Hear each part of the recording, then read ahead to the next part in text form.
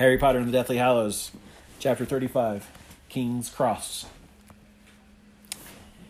He lay face down, listening to the silence. He was perfectly alone.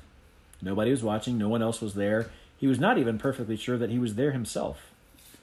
A long time later, or maybe no time at all, it came to him that he must exist, must be more than disembodied thought, because he was lying, definitely lying on some surface.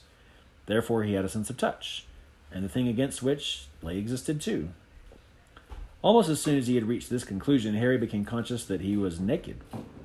Convinced as he was of total solitude, this did not concern him, but it did intrigue him slightly.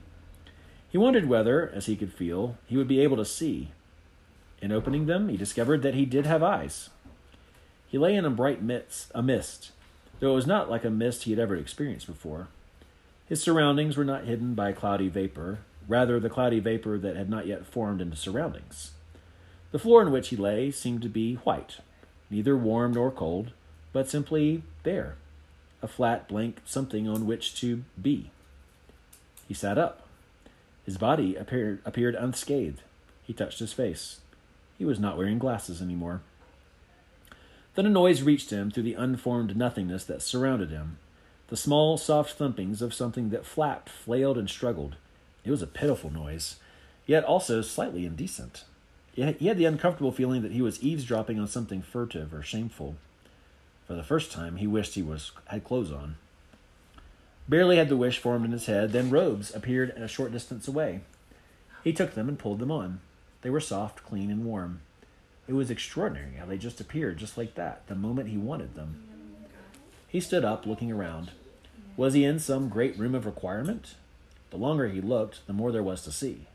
A great domed glass roof glittered high above him in sunlight. Perhaps it was a palace.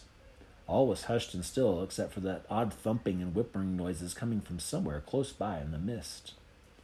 Harry turned slowly on the spot, and his surroundings seemed to invent themselves before his eyes. A wide open space, bright and clean, a hall larger by far than the great hall, with that clear domed glass ceiling. It was quite empty. He was the only person there except for... He recoiled.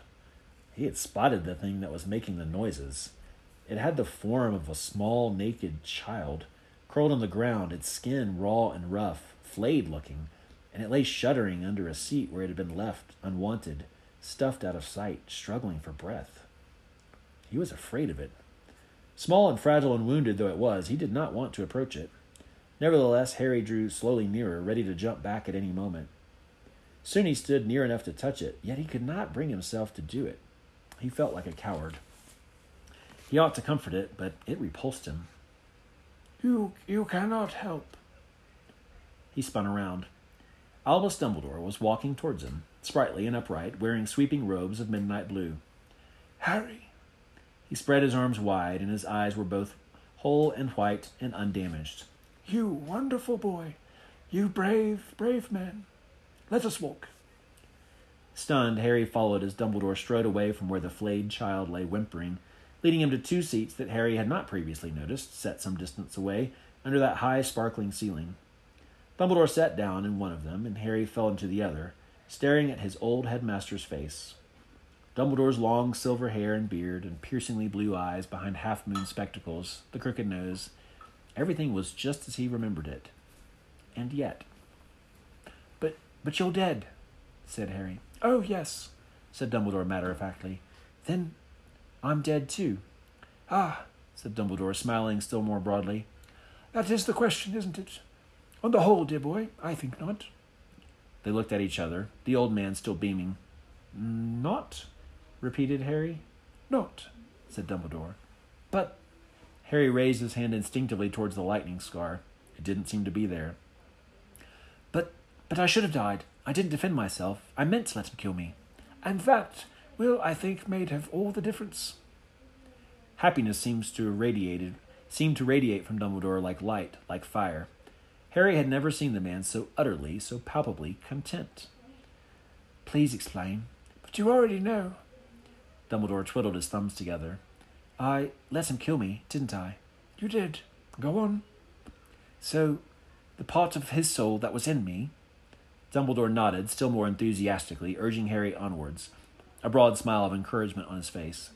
"Has it gone?" "Oh, yes," said Dumbledore. "Yes, he destroyed it. Your soul is whole and completely your own, Harry." "But then—" Harry glanced over his shoulder to where the small, maimed creature trembled under the chair. "What is that, Professor?" "Something that is beyond either of our help." "But if Voldemort used the killing curse, and nobody died for me this time, then how can I be alive?" "I think you know. Think back. Remember what he did in his arrogance, in his greed, and his cruelty." Harry thought. He let his gaze drift over his surroundings. If it was indeed a palace in which they sat, it was an odd one, with chairs sat in little rows and bits of railing here and there, and still, he and Dumbledore and the stunted creature under the chair were the only beings there. Then the answer rose to his lips, easily, without effort. "He took my blood," said Harry. "Precisely. He took your blood and rebuilt his living body with it. Your blood in his veins, Harry. Lily's protection inside both of you. He tethered you to life while he lives." "I live while he lives. But I thought it was the other way around. I thought we both had to die. Or is it the same thing?" He was distracted by the whimpering and thumping of the agonized creature behind them and glanced back at it yet again. "Are you sure we can't do anything?" "There is no help possible." "Then explain more," said Harry, and Dumbledore smiled. "You were the seventh Horcrux, Harry. The Horcrux he never meant to make. He had rendered his soul so unstable that it broke apart when he committed those acts of unspeakable evil, the murder of your parents, the attempted killing of a child. But what escaped from that room was even less than he knew. He left more than his body behind. He left part of himself latched to you, the would-be victim who had survived. And his knowledge remained woefully incomplete, Harry. That which Voldemort does not value, he takes no trouble to comprehend. Of house elves and children's tale, of love, loyalty, innocence. Voldemort knows and understands nothing. Nothing. They all have a power beyond his own, a power beyond the reach of any magic. That is a truth he has never grasped. He took your blood believing that it would strengthen him. He took into his body a tiny part of the enchantment your mother laid upon you when she died for you. His body keeps her sacrifice alive. And while that enchantment survives, so do you. So does Voldemort's one last hope for himself." Dumbledore smiled at Harry, and Harry stared at him. "And you knew this? You knew, all along?" "I guessed. But my guesses have, usually, been good," said Dumbledore happily, and they sat in silence for what seemed like a long time, while the creature behind them continued to whimper and tremble. "There's more," said Harry. "There's more to it. Why did my wand break the wand that he borrowed?" As to that, I cannot be sure." "Well, have a guess, then," said Harry, and Dumbledore laughed. "What you must understand, Harry, is that you and Lord Voldemort have journeyed together into realms of magic hitherto unknown and untested. But here's what I think happened, and it is unprecedented, and no wand-maker could, I think, ever have predicted it or explained it to Voldemort. Without meaning to, and as you now know, Lord Voldemort doubled the bond between you when he returned to a human form. A part of his soul was still attached to yours, and, thinking to strengthen himself, he took a part of your mother's sacrifice into himself. If he could have only understood the precise and terrible power of that sacrifice, he would not, perhaps, have dared to touch your blood. But then, if he'd been able to understand, he could not be Lord Voldemort, and might never have been murdered at all. Having ensured this twofold connection, having wrapped your destinies together more securely than ever two wizards were joined in history, Voldemort proceeded to attack you with a wand that shared a core with yours. And now something very strange happened, as we know. The cores reacted in a way that Lord Voldemort, who never knew that your wand was a twin of his, had never expected. He was more afraid than you were that night, Harry. You had accepted, even embraced the possibility of death, something Lord Voldemort has never been able to do. Your courage won. Your wand overpowered his. And in doing so, something happened between those wands, something that echoed the relationship between their masters. I believe that your wand imbibed some of the power and qualities of Voldemort's wand that night, which is to say that it contained a little Voldemort himself. So your wand recognized him when he pursued you, recognized a man who was both kin and mortal enemy, and it regurgitated some of his own magic against him, magic much more powerful than anything Lucius's wand had ever performed. Your wand contained the power of your enormous courage, and of Voldemort's own deadly skill. What chance did that poor stick of Lucius Malfoy stand? But if my wand was so powerful, How come Hermione was able to break it? Asked Harry.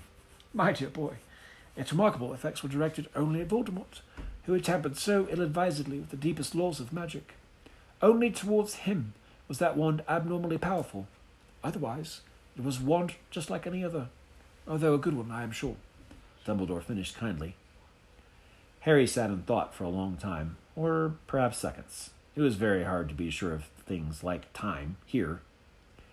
He killed me with your wand. He failed to kill you with my wand, Dumbledore corrected Harry. I think we can agree that you are not dead, though, of course, he added, as if fearing he had been discourteous, I do not minimize your sufferings, which I am sure were severe. I feel great at the moment, though, said Harry, looking down at his clean, unblemished hands. But where are we exactly? Well, I was going to ask you that, said Dumbledore, looking round. Where would you say that we are? Until Dumbledore had asked, Harry had not known. Now, however, he found that he had an answer ready to give. It looks, he said slowly, like King's Cross Station, except a lot cleaner and empty. There's no trains as far as I can see. King's Cross Station. Dumbledore was chuckling immoderately. Good gracious, really? Well, where do you think we are? Said Harry, a little defensively. My dear boy, I have no idea. This, as they say, is your party. Harry had no idea what that meant. Dumbledore was being infuriating. He glared at him, then remembered a much more pressing question than of their current location. The Deathly Hallows, he said, and was glad to see that the words wiped a smile from Dumbledore's face. Yes, he said. He even looked a little worried. Well? For the first time since Harry had met Dumbledore, he looked less than an old man, much less. He looked fleetingly like a small boy caught in wrongdoing. Can you forgive me? Can you forgive me for not trusting you, for not telling you? Harry, I only feared that you would fail us as I had failed. I only dreaded that you would make my mistakes. I crave your pardon, Harry. I have known for some time now that you are the better man. What are you talking about? Asked Harry, startled by Dumbledore's tone, by the sudden tears in his eyes. The Hallows, murmured Dumbledore. A desperate man's dream. But they're real and dangerous, and a lure for fools. And I was such a fool. But you know, don't you? I have no secrets from you any more. You know. What do I know? Dumbledore turned his whole body to face Harry, and tears still sparkled in the brilliantly blue eyes. Master of Death, Harry. Master of Death. Was I better, ultimately, than Voldemort? Of course you were. Of course. How can you ask that? You never killed it unless you could avoid it. True, said Dumbledore, and he was like a child seeking reassurance. Yet I, too, sought a way to conquer death, Harry. But not the way that he did, said Harry. After all his anger at Dumbledore, how odd it was to sit there, beneath the high-vaulted ceiling, and defend Dumbledore from himself. Hallows, not Horcruxes. Hallows, not Horcruxes. Precisely. There was a pause. The creature behind them whimpered, but Harry no longer looked around. Miss Grindelwald was looking for them too. Dumbledore closed his eyes for a moment and nodded. It was the thing, after all, that drew us together. 2 clever, arrogant boys with a shared obsession. He wanted to come to Godric's Hollow, as I am sure you've guessed, because of the grave of Ignatius Peverell.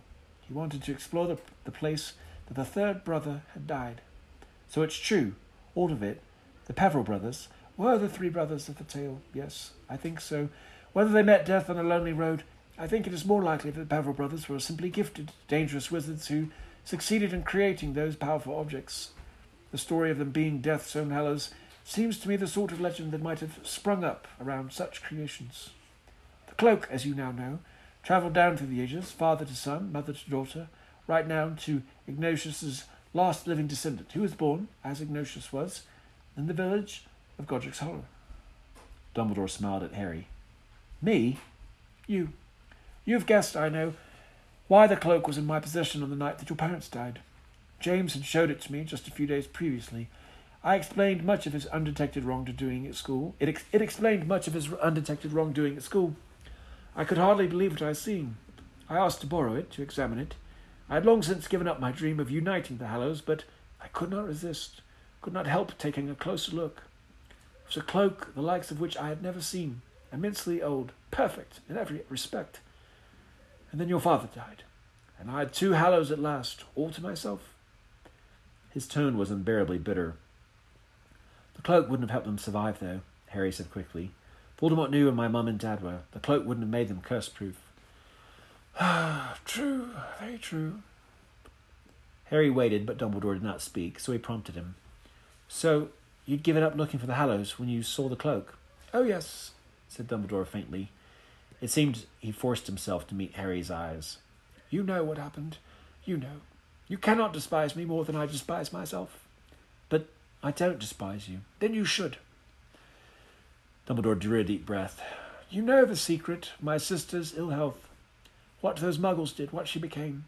You know how my poor father sought revenge and paid the price, and died in Azkaban. You know how my mother gave up her own life to care for Ariana. I resented it, Harry." Dumbledore stated it baldly, coldly. He was looking now over the top of Harry's head into the distance. "I was gifted. I was brilliant. I wanted to escape. I wanted to shine. I wanted glory. Now do not misunderstand me," he said, and the pain crossed his face so that he looked ancient again. "I love them. I love my parents. I love my brother and sister, but I was selfish. Harry, more selfish than you, who are a remarkably selfless person, could possibly understand. So that when my mother died and I was left the responsibility of a damaged sister and a wayward brother, I returned to my village in anger and bitterness. Trapped and wasted, I thought. And then, of course, he came." Dumbledore looked directly into Harry's eyes again. "Grindelwald. You cannot imagine how his ideas caught me, Harry, inflamed me. Muggles forced into subservience. We, wizards, triumphant. Grindelwald and I, the glorious young leaders of the revolution. Oh, I had a few scruples. I assuaged my conscience with empty words. It would all be for the greater good.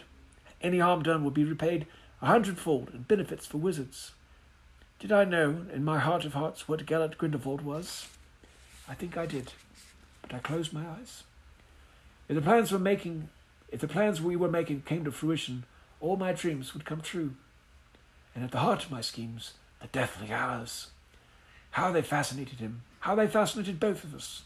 The unbeatable wand. The weapon that would lead us to power. The resurrection stone. To him, though I pretended not to know it, it meant an army of inferi. To me, I confess, it meant the return of my parents and the lifting of all responsibility from my shoulders. And the cloak. Somehow we never discussed the cloak much, Harry. Both of us could conceal ourselves well enough without the cloak, the true magic of which, of course, is that it can be used to protect and shield others as well as its owner. I thought if we ever found it, it might be useful in hiding Ariana, but our interest in the cloak was mainly that it completed the trio, for the legend said that the man who united all 3 objects would be truly Master of Death, which we took to mean invincible. Invincible! Masters of Death! Grindelwald and Dumbledore! 2 months of insanity, of cruel dreams and neglect of the only 2 members of my family left to me. And then, well, you know what happened. Reality returned, and in the form of my rough, unlettered, and an infinitely more admirable brother. I did not want to hear the truce that he shouted at me. I did not want to hear that I could not set forth to seek Hallows with a fragile and unstable sister in tow.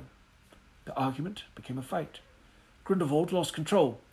That which I had always sensed in him, though I pretended not to, now sprang into terrible being.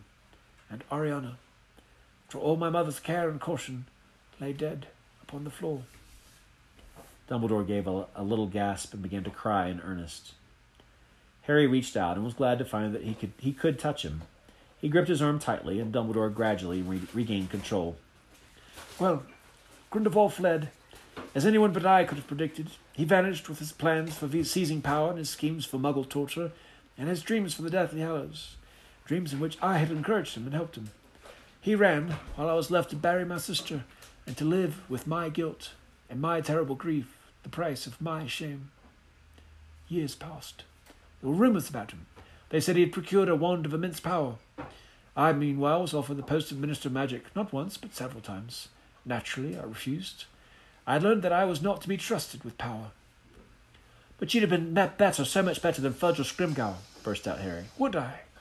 Asked Dumbledore heavily. I am not so sure. I had proven, as a very young man, that power was my weakness and my temptation. It is a curious thing, Harry, but perhaps those who best suited to power are those who have never sought it. Those who, like you, have leadership thrust upon them, and take up the mantle because they must, and find their own surprise as they wear it well. I was safer at Hogwarts. I think I was a good teacher. You were the best. Oh, you were very kind, Harry. But while I busied myself with the training of young wizards, Grindelwald was raising an army. They say he feared me, and perhaps he did. But less, I think, than I feared him. Oh, no, not death, said Dumbledore in answer to Harry's questioning look. Not what he could do to me magically. I knew that we were evenly matched. Perhaps that I was a shade more skillful. It was the truth that I feared. You see, I never knew which of us in that last horrific fight had actually cast the curse that killed my sister. You may call me cowardly. You would be right, Harry. I dreaded beyond all things the knowledge that it had been I who brought about her death, not merely through my arrogance and stupidity, but that I actually struck the blow that snuffed out her life. I think he knew it, and I think he knew what frightened me. I delayed meeting him until finally it would have been too shameful to resist any longer. People were dying, and he seemed unstoppable, and I had to do what I could. Well, you know what happened next. I won the duel. I won the wand. Another silence. Harry did not ask whether Dumbledore had ever found out who struck Ariana dead. He did not want to know, and even less did he want Dumbledore to have to tell him. At last he knew what Dumbledore would have seen when he looked into the mirror of Erised, and why Dumbledore had been so understanding of the fascination that it exercised over Harry. They sat in that silence for a long time, and the whimperings of the creature behind them barely disturbed Harry any more. At last he said, Grindelwald tried to stop Voldemort going after the wand. He lied, you know, pretending that he never had it. Dumbledore nodded, looking down at his lap, tears still glittering on the crooked nose. They say he showed remorse in the later years, alone in his cell in Nurmengard. I hope that is true.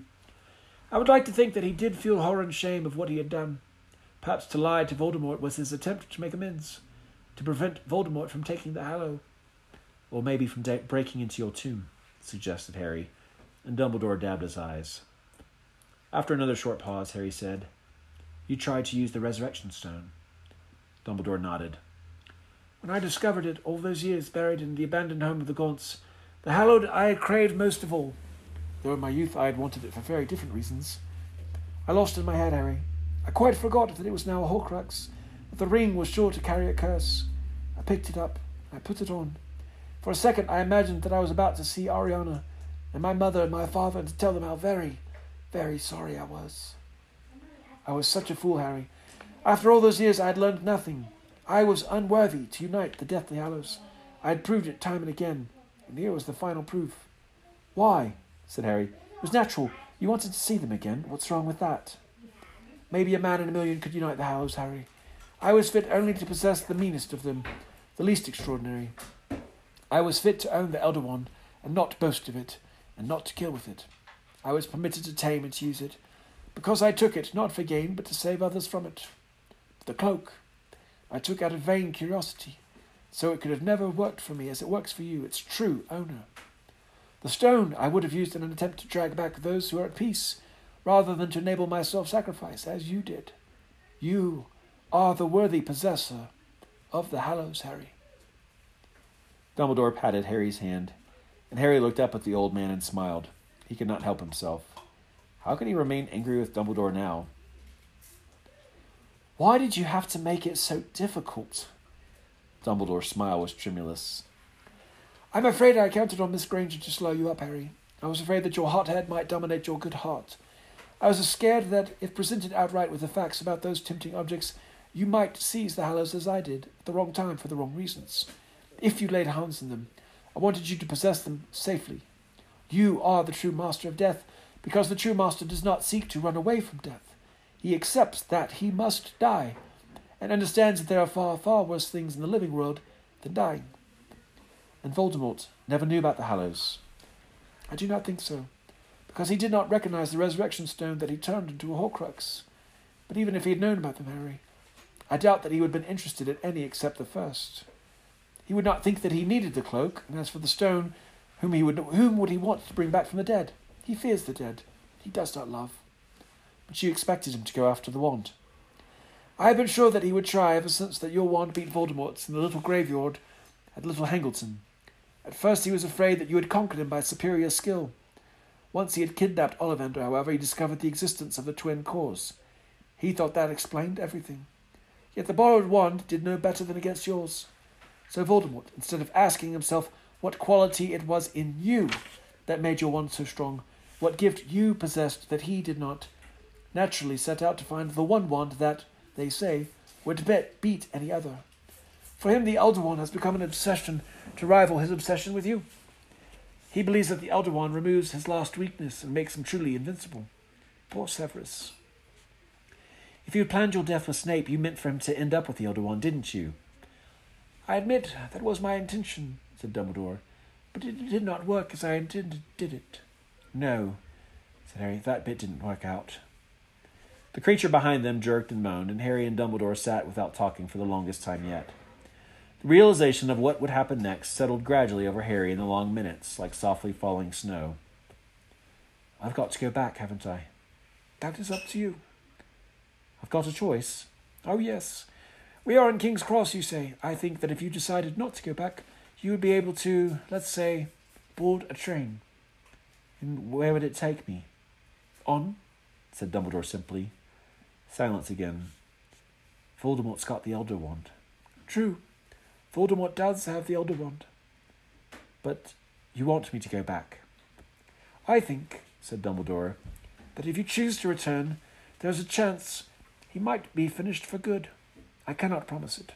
But I know this, Harry, that you have less to fear from returning here than he does. Harry glanced again at the raw-looking thing that trembled and choked in the shadow beneath the distant chair.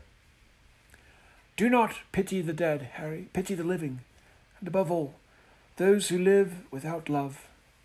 By returning, you may ensure that fewer souls are maimed, fewer families are torn apart. If that seems to you a worthy goal, then we say goodbye, for the present. Harry nodded and sighed. Leaving this place would not be nearly as hard as walking to the forest had been, but it was warm and light and peaceful here, and he knew that he was heading back to pain and the fear of more loss. He stood up, and Dumbledore did the same, and they looked for a long moment into each other's faces. Tell me one last thing, said Harry. Is this real, or has this been happening inside my head? Dumbledore beamed at him, and his voice sounded loud and strong in Harry's ears, even though the bright mist was descending again, obscuring his figure. Of course it's happening inside your head, Harry. But why on earth would that mean that it is not real?